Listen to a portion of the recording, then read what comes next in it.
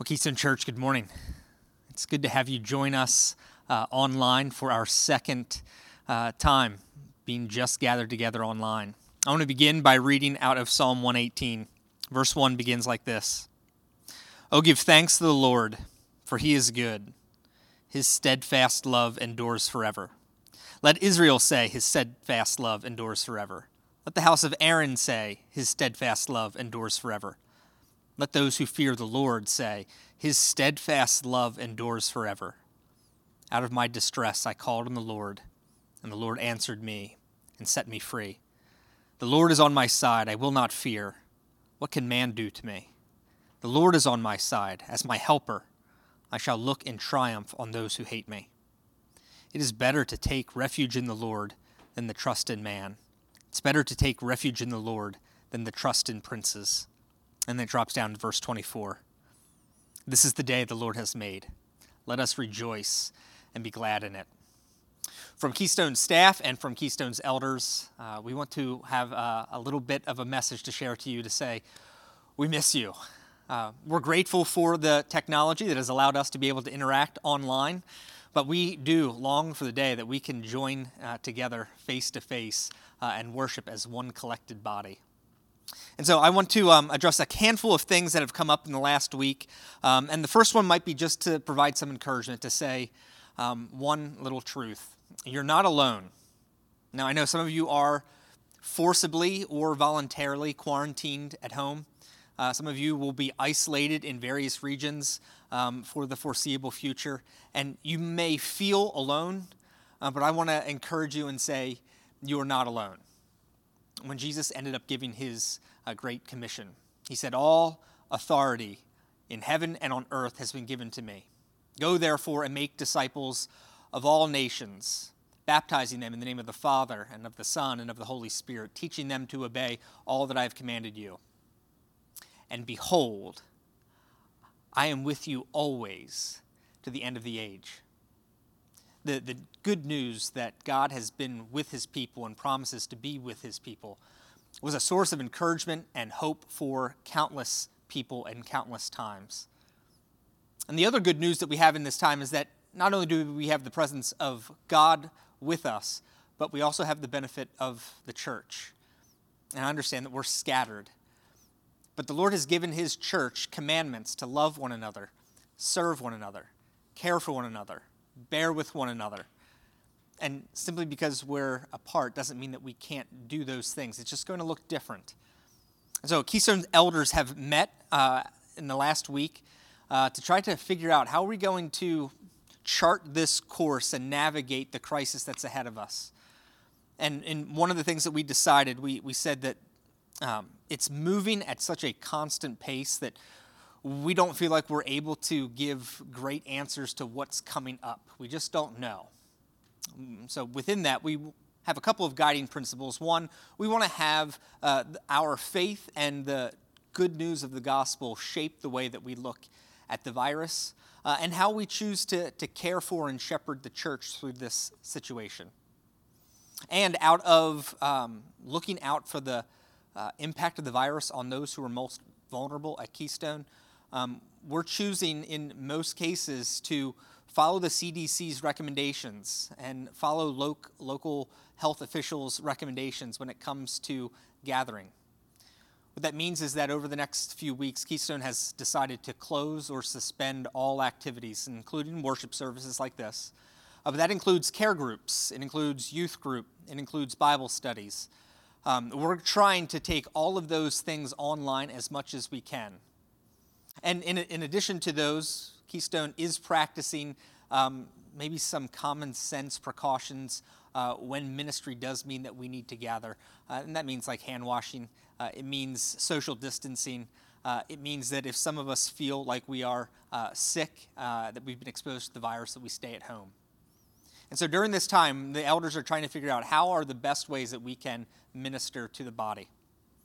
And so I want to say thank you for your patience and your prayers.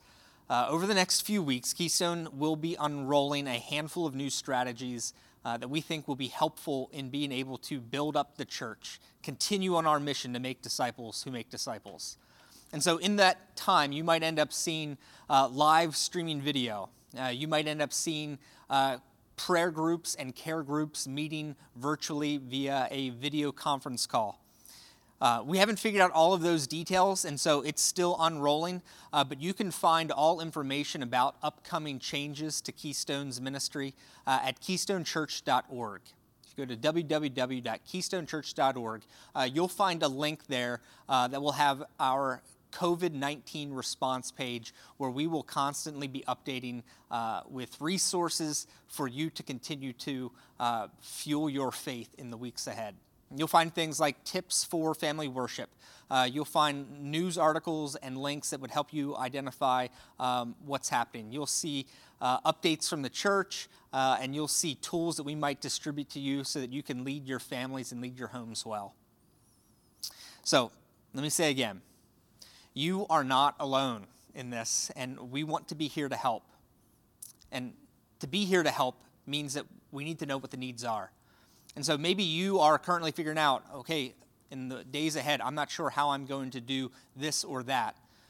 We want to know what your needs are. And likewise, there might be people who are thinking, Brendan, I'd like to be able to serve and help. How can I do that? We want to know that you are able to help. And so if you go to keystonechurch.org/compassion, keystonechurch.org/compassion, you'll find two different links there. One that would say, I need help, and another link that says, I would like to help. And depending upon which group you fall into, click that link, fill out the form that's there, and you'll be connected with somebody from our compassion ministry who can help supply need or help direct you in ways to serve. Another way to contact the office in that way would be to send an email to compassion@keystonechurch.org. That's compassion@keystonechurch.org. So, we're not sure exactly what the extent of the virus will be on us, but one of the ways that the elders have identified as a possible need in the future will be in regards to finances. We expect that there will be some significant pain points regarding finances and loss of work. And so in light of that news, the elders have decided to put a discretionary spending freeze on all ministries and try to pare down our church expenses as much as possible. We know that for us to be able to continue to minister to the church, that we will need resources, and we're willing to spend the resources we need to be able to serve the church. But I felt like it was important for us to let you know that there are a handful of ways that if you are able to give, that you can give. The first way is if you continue to write checks. We would prefer that you would to mail them into the church. Our admin and counters won't be in every day, so if you do send a check in, you can expect a delay. The second way that you can give is to go online, www.keystonechurch.org/give. And if you go to that page, keystonechurch.org/give, there are instructions on that sheet where you'd be able to set up a one-time gift or a recurring offering. The third way that you can give is if you download the Church Center app for your mobile device. Follow the links to create the account, log in, that you can give very simply through the app. If you have any questions regarding how to log on to the website or how to give through the app, you can send an email to info@keystonechurch.org, and one of our admin will be able to answer any of the questions you have. So as we turn to the morning where we would normally give as a church, I want you to join me in prayer as we reflect to God, His goodness. Father, we come before you believing that you are good and that your steadfast love endures forever. And we come to you acknowledging that you are better to trust in than anything else. We can trust you more than we can trust the government. We can trust you more than we can trust an organization. We can trust you more than we even are able to trust our friends and family. Father, as we've seen the illusion of control slip through our fingers, we're reminded of our fragility.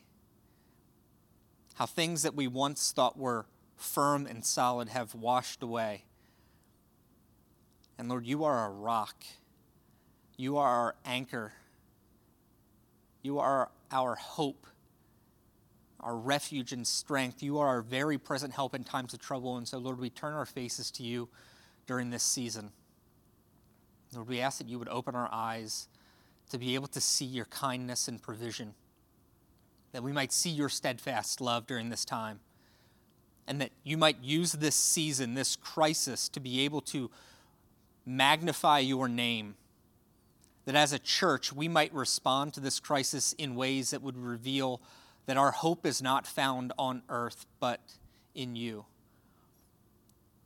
Lord, we praise you for the ways that you have blessed Keystone over the last few decades, and we trust that you will continue to provide all that we need for us to love one another, care for one another, serve one another, and bear with one another.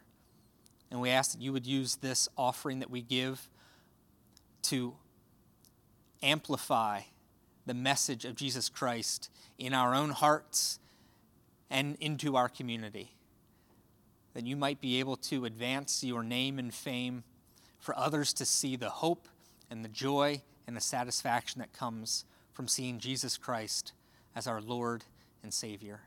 So, Lord, you do that in Jesus' name. Amen. Well, good morning. I'm Pastor Keith Rohr, preaching pastor here at Keystone Church, and glad to be with you this morning.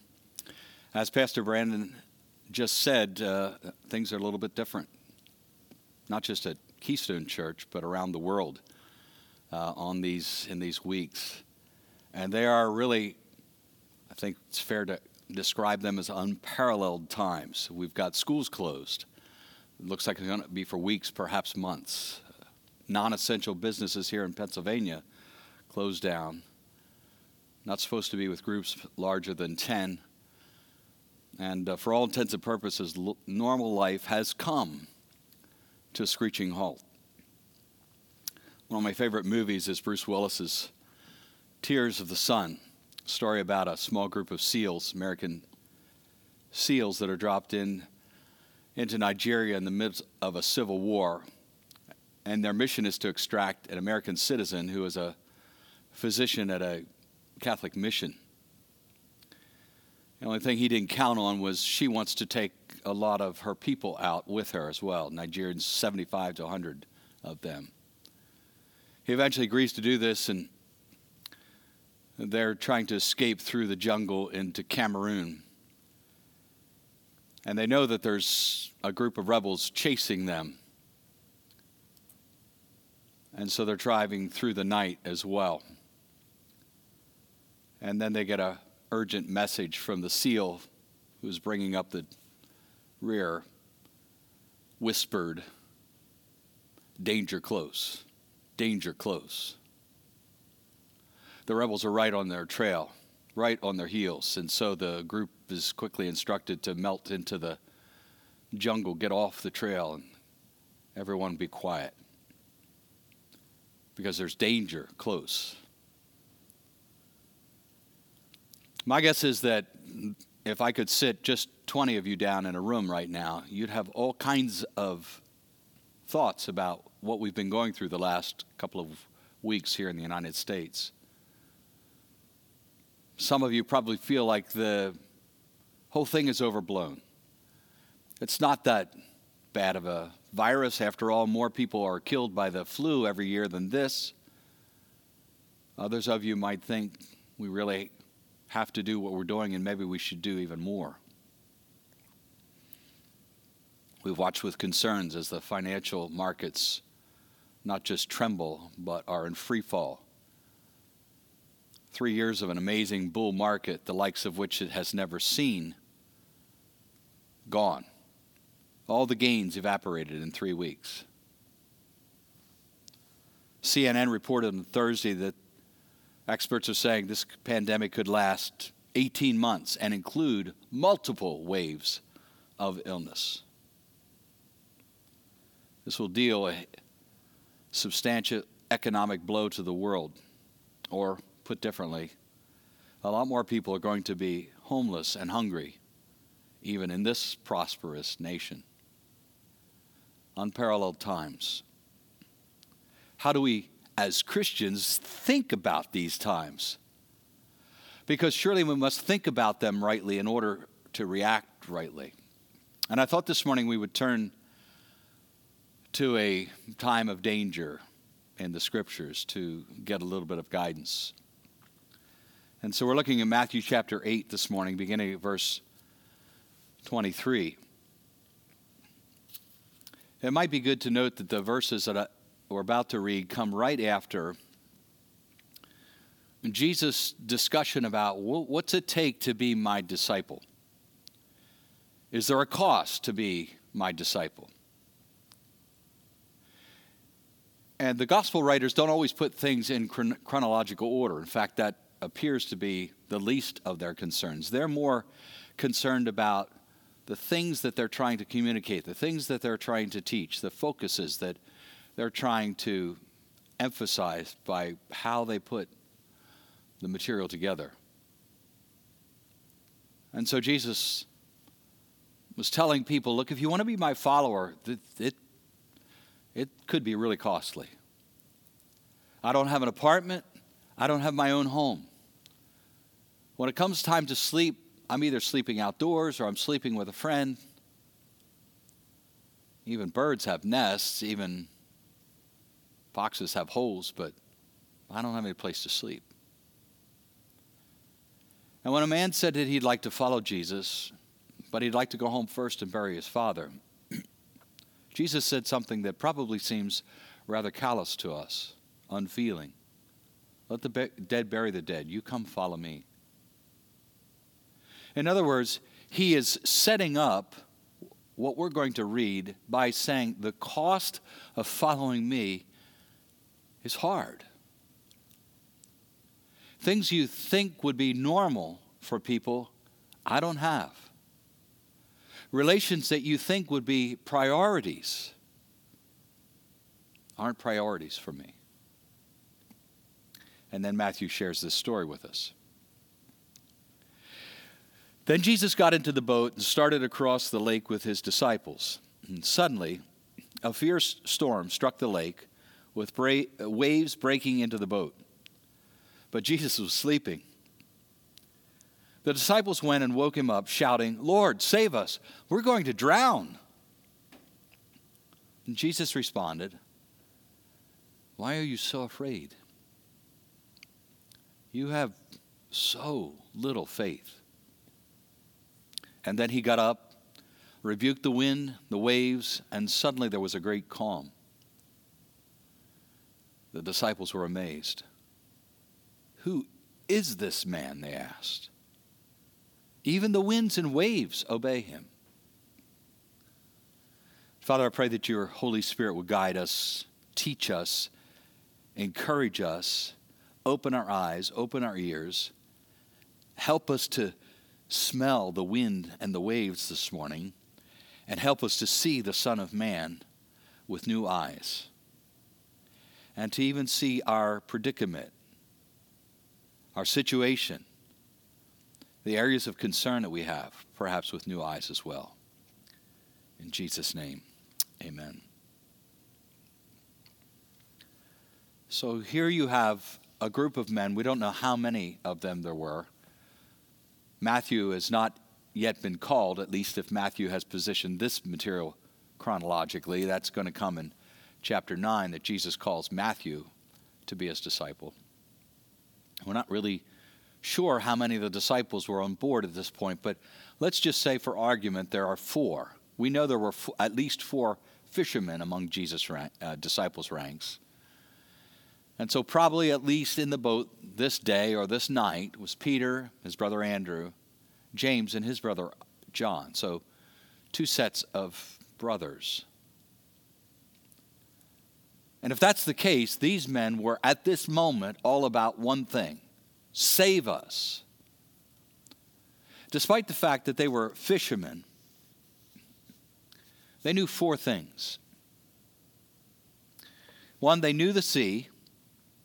And as seas go, this was a very small body of water. not the Atlantic Ocean, not the Mediterranean Sea.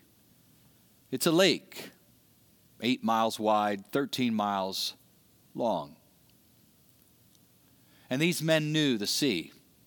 They knew the fish in the sea. This is what they did for a living. They knew where the fishing holes were. They knew when the fish were running and when it was good to be out in the boat. They knew the sea's weather patterns. And they needed to know them because this was an unusual place. The Sea of Galilee is one of two smallest or lowest seas in the world. At 700 feet below sea level, it has very unusual weather. So the hot, warm air rises off the sea, and when it does, like a magnet, it draws the cooler air from what is today Jordan in the east, the tablelands. And when those two bodies of air meet, it's often violent and it's often sudden. Storms come up very, very quickly, very unexpectedly, and when they do, they can be very dangerous. And the fourth thing that these fishermen knew was that drowning wasn't a great way to die. These are four things that these fishermen knew. What they saw was Jesus sound asleep with danger close. Now, Jesus was asleep because he was human. He needed the rest. He was tired. And I don't think most of us could conceive of why he would be asleep when a violent storm like this is rocking the boat and the water is coming in over the sides. But he was asleep because he was human and needed rest. He was asleep without fear because he was God. He slept without fear because he was God. Now, they didn't know that yet. And in all fairness to them, their information pool was rather limited at this point. They knew Jesus perhaps days or only weeks early in his ministry. But he slept because he was human. He slept without fear because he was God. But their only concern at this point was with their lives. And all they wanted from Jesus was for him to save them. Jesus had a different preoccupation. In fact, it's interesting.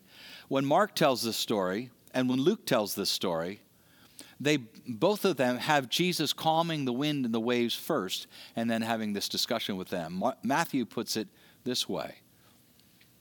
And don't get concerned about that. As we talked about in our apologetics series, this is the kind of thing that critics of Christianity will say, see, there's contradictions in the scripture. But we demand things of ancient people that would not have bothered them.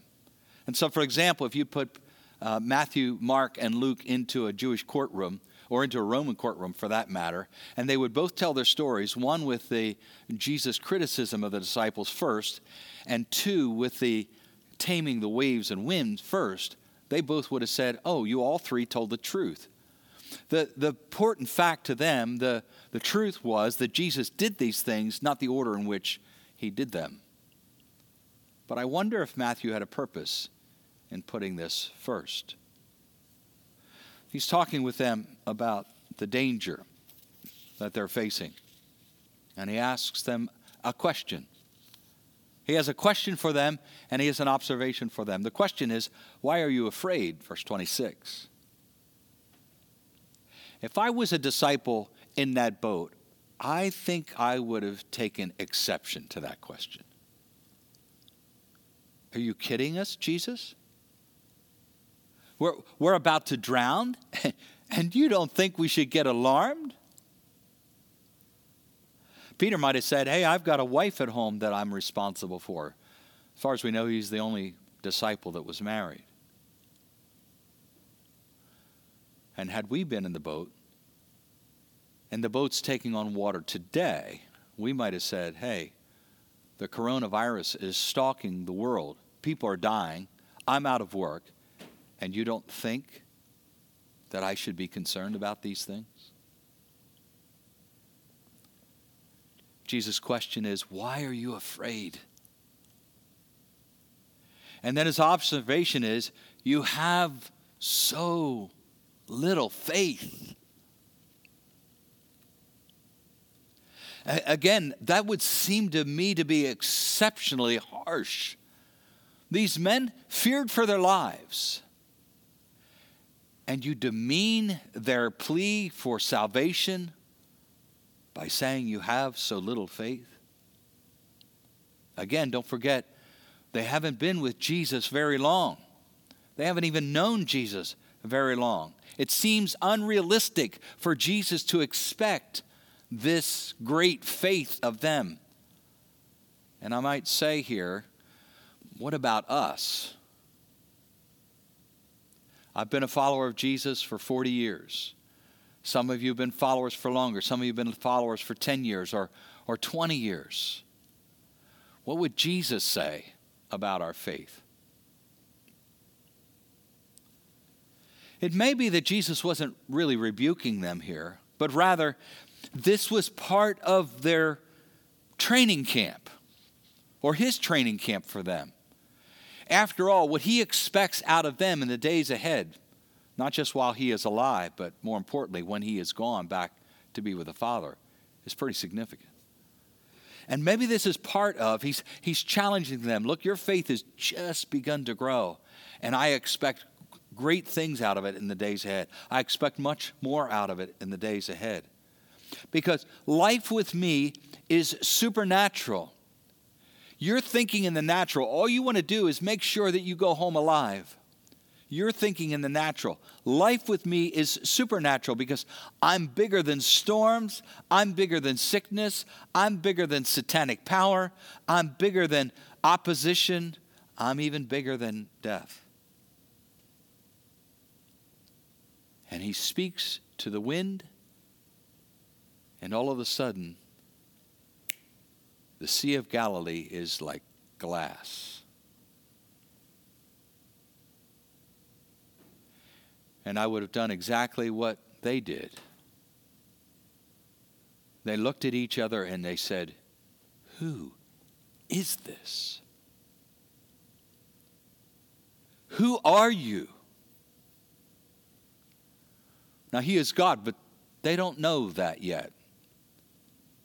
In fact, it doesn't seem like they became convinced of that until after Jesus' resurrection, with the possible exception of Peter. Who are you? Because if you can control the weather, what is there that you can't control? And who can control the weather but God, and God alone? Jesus showed he can control the weather. He already, back in Matthew chapter 4, had showed that he can control sickness, illness. And we'll see throughout the Gospels that he healed lepers, those with bleeding problems, fevers, the blind. He made the blind see. He made those who were crippled and disabled walk. In fact, Matthew records in verse 23 of chapter 4 that he healed every kind of disease. I assume that means multiple sclerosis. I assume that means diabetes. That means Crohn's disease. I assume that means cancer. In fact, he will go on to even raise people from the dead in several cases. However, most people he didn't.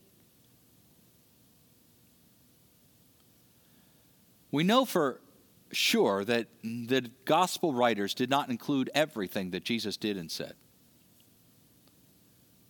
They wedged it all in about 88 chapters. John says at the end of his gospel that if they'd have recorded everything he said and did, all the books in the world could not have contained it. So perhaps there were others that he healed other than the couple, others that he raised from the dead. But even so, he didn't raise all from the dead. In fact, my guess is that he didn't raise very many at all from the dead. That people continued to get sick and people continued to die. And Jesus never ever promised that suffering wouldn't afflict us. But he did say that the worst suffering would not be the end of things. In fact, Jesus says that he died to kill our fear of death. Hebrews chapter 2, the middle of verse 14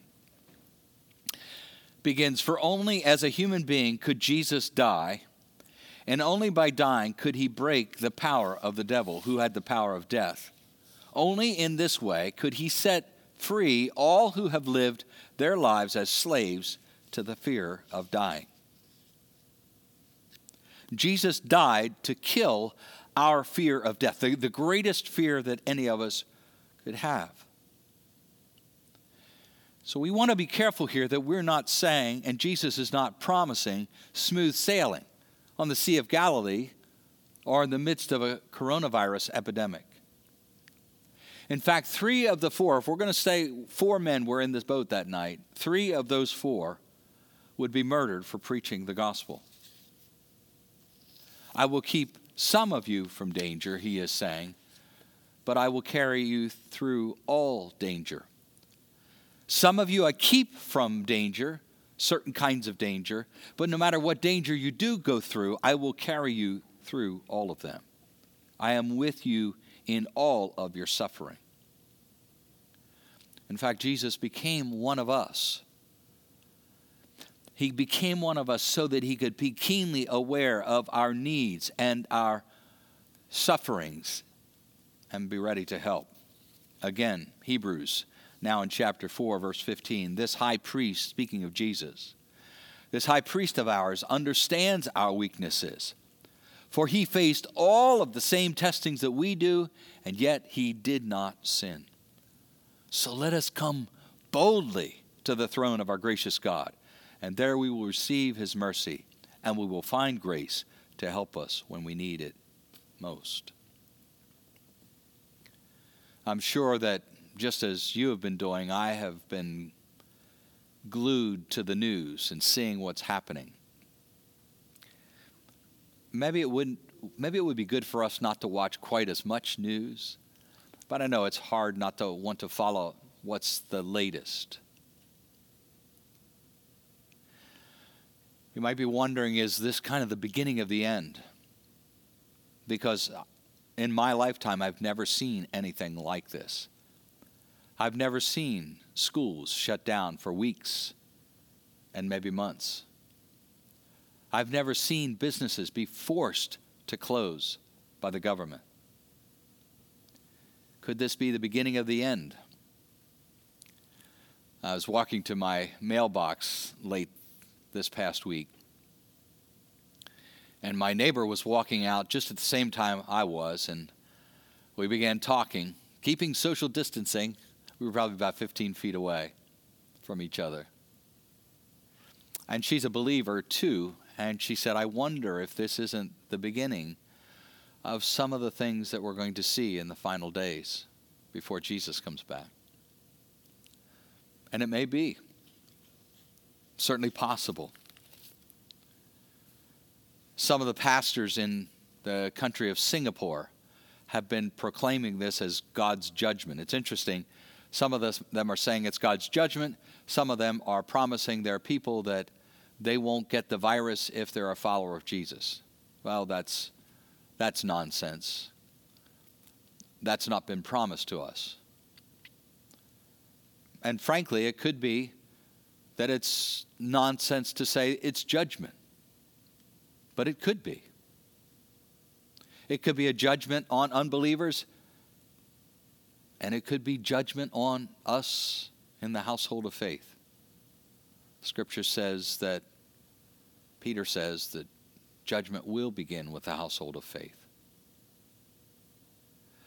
So maybe it's not the end times or the beginning of the end times.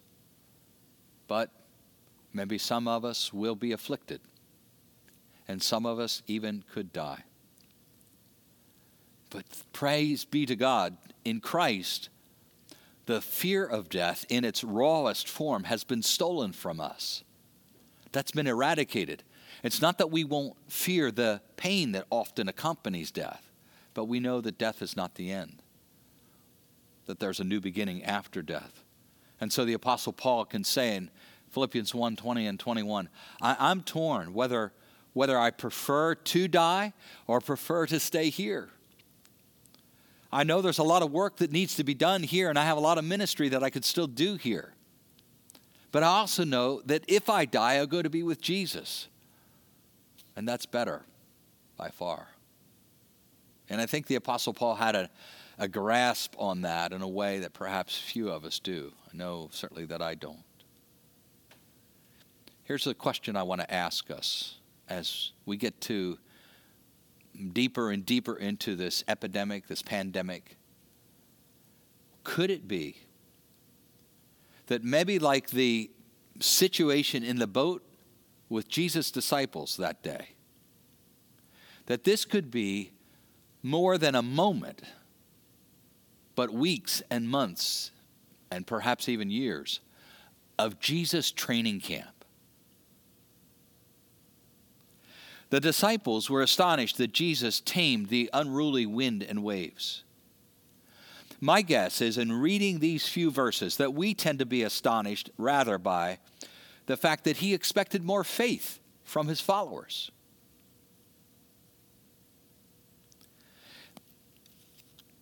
It's unrealistic for Jesus to expect great faith of us in 2021 if all he expects of us is to simply exist and go about our business from day to day.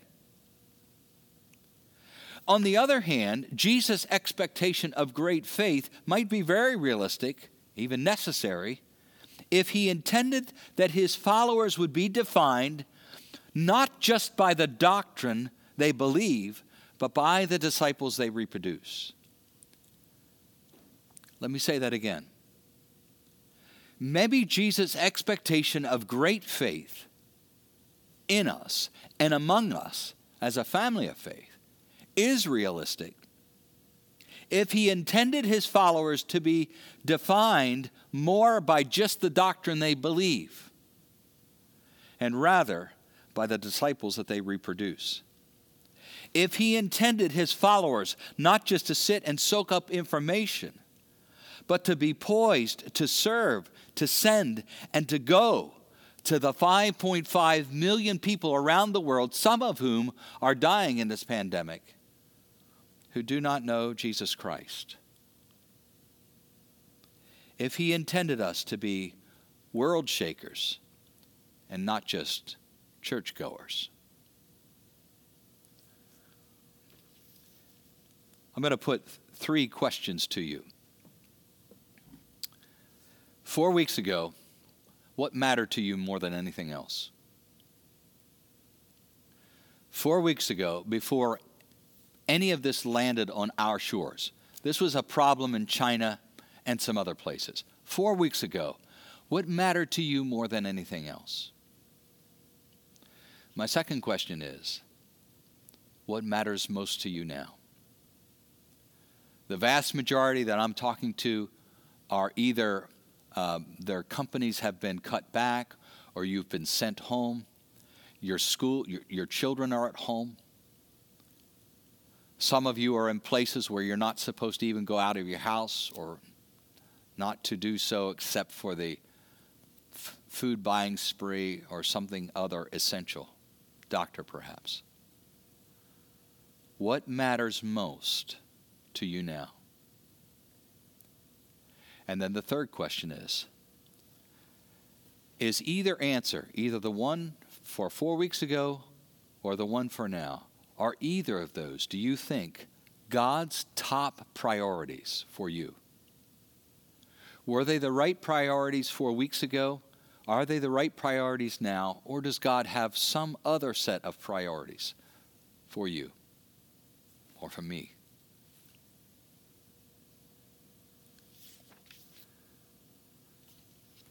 A number of years ago, I was meeting with our local public school superintendent.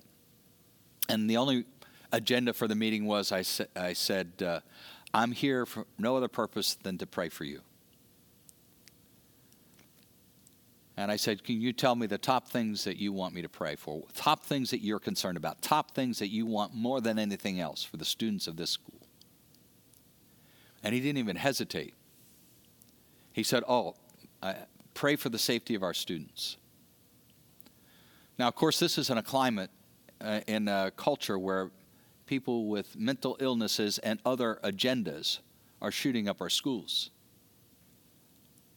And so kids go to school with no more concern about anything than that they pass an algebra test or that they don't get picked on by a bully in the playground. And then there are these horrible, horrible tragedies.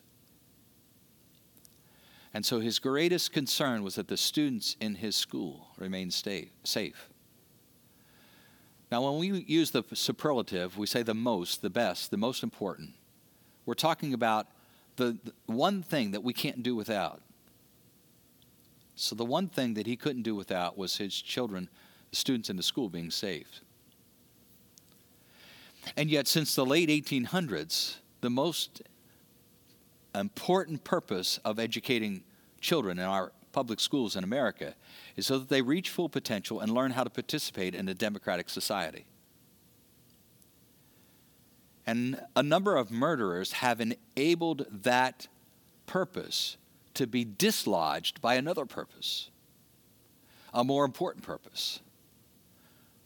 Education has become of secondary importance. The most important thing is that our students stay safe.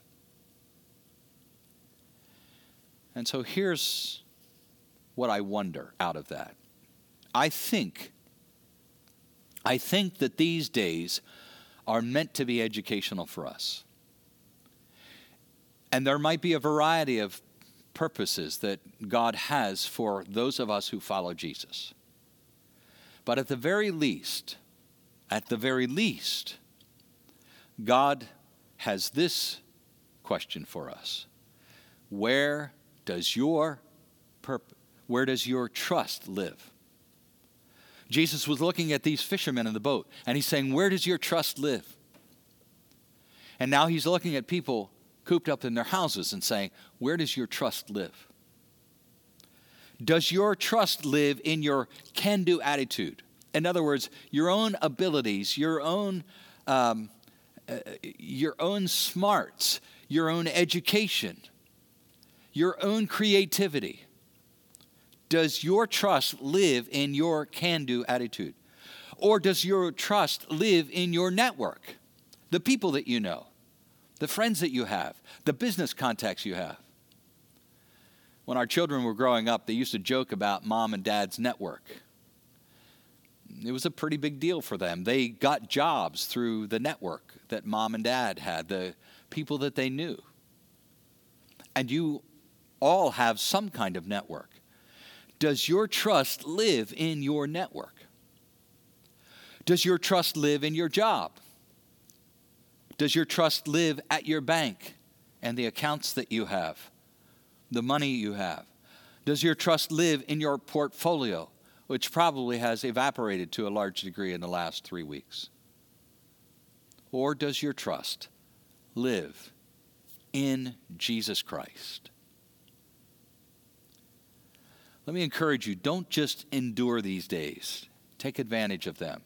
Yes, if you're home with your family, enjoy the time with them. Do fun things together. Laugh. Make memories. And husbands, you can probably check off 1 or 2 things on your honey-do list, at least if you don't have to go to the hardware store to fill it. But don't miss the opportunities that these days provide for us to grow our faith. Little more time with the Lord than you normally would spend. Wade into the scriptures.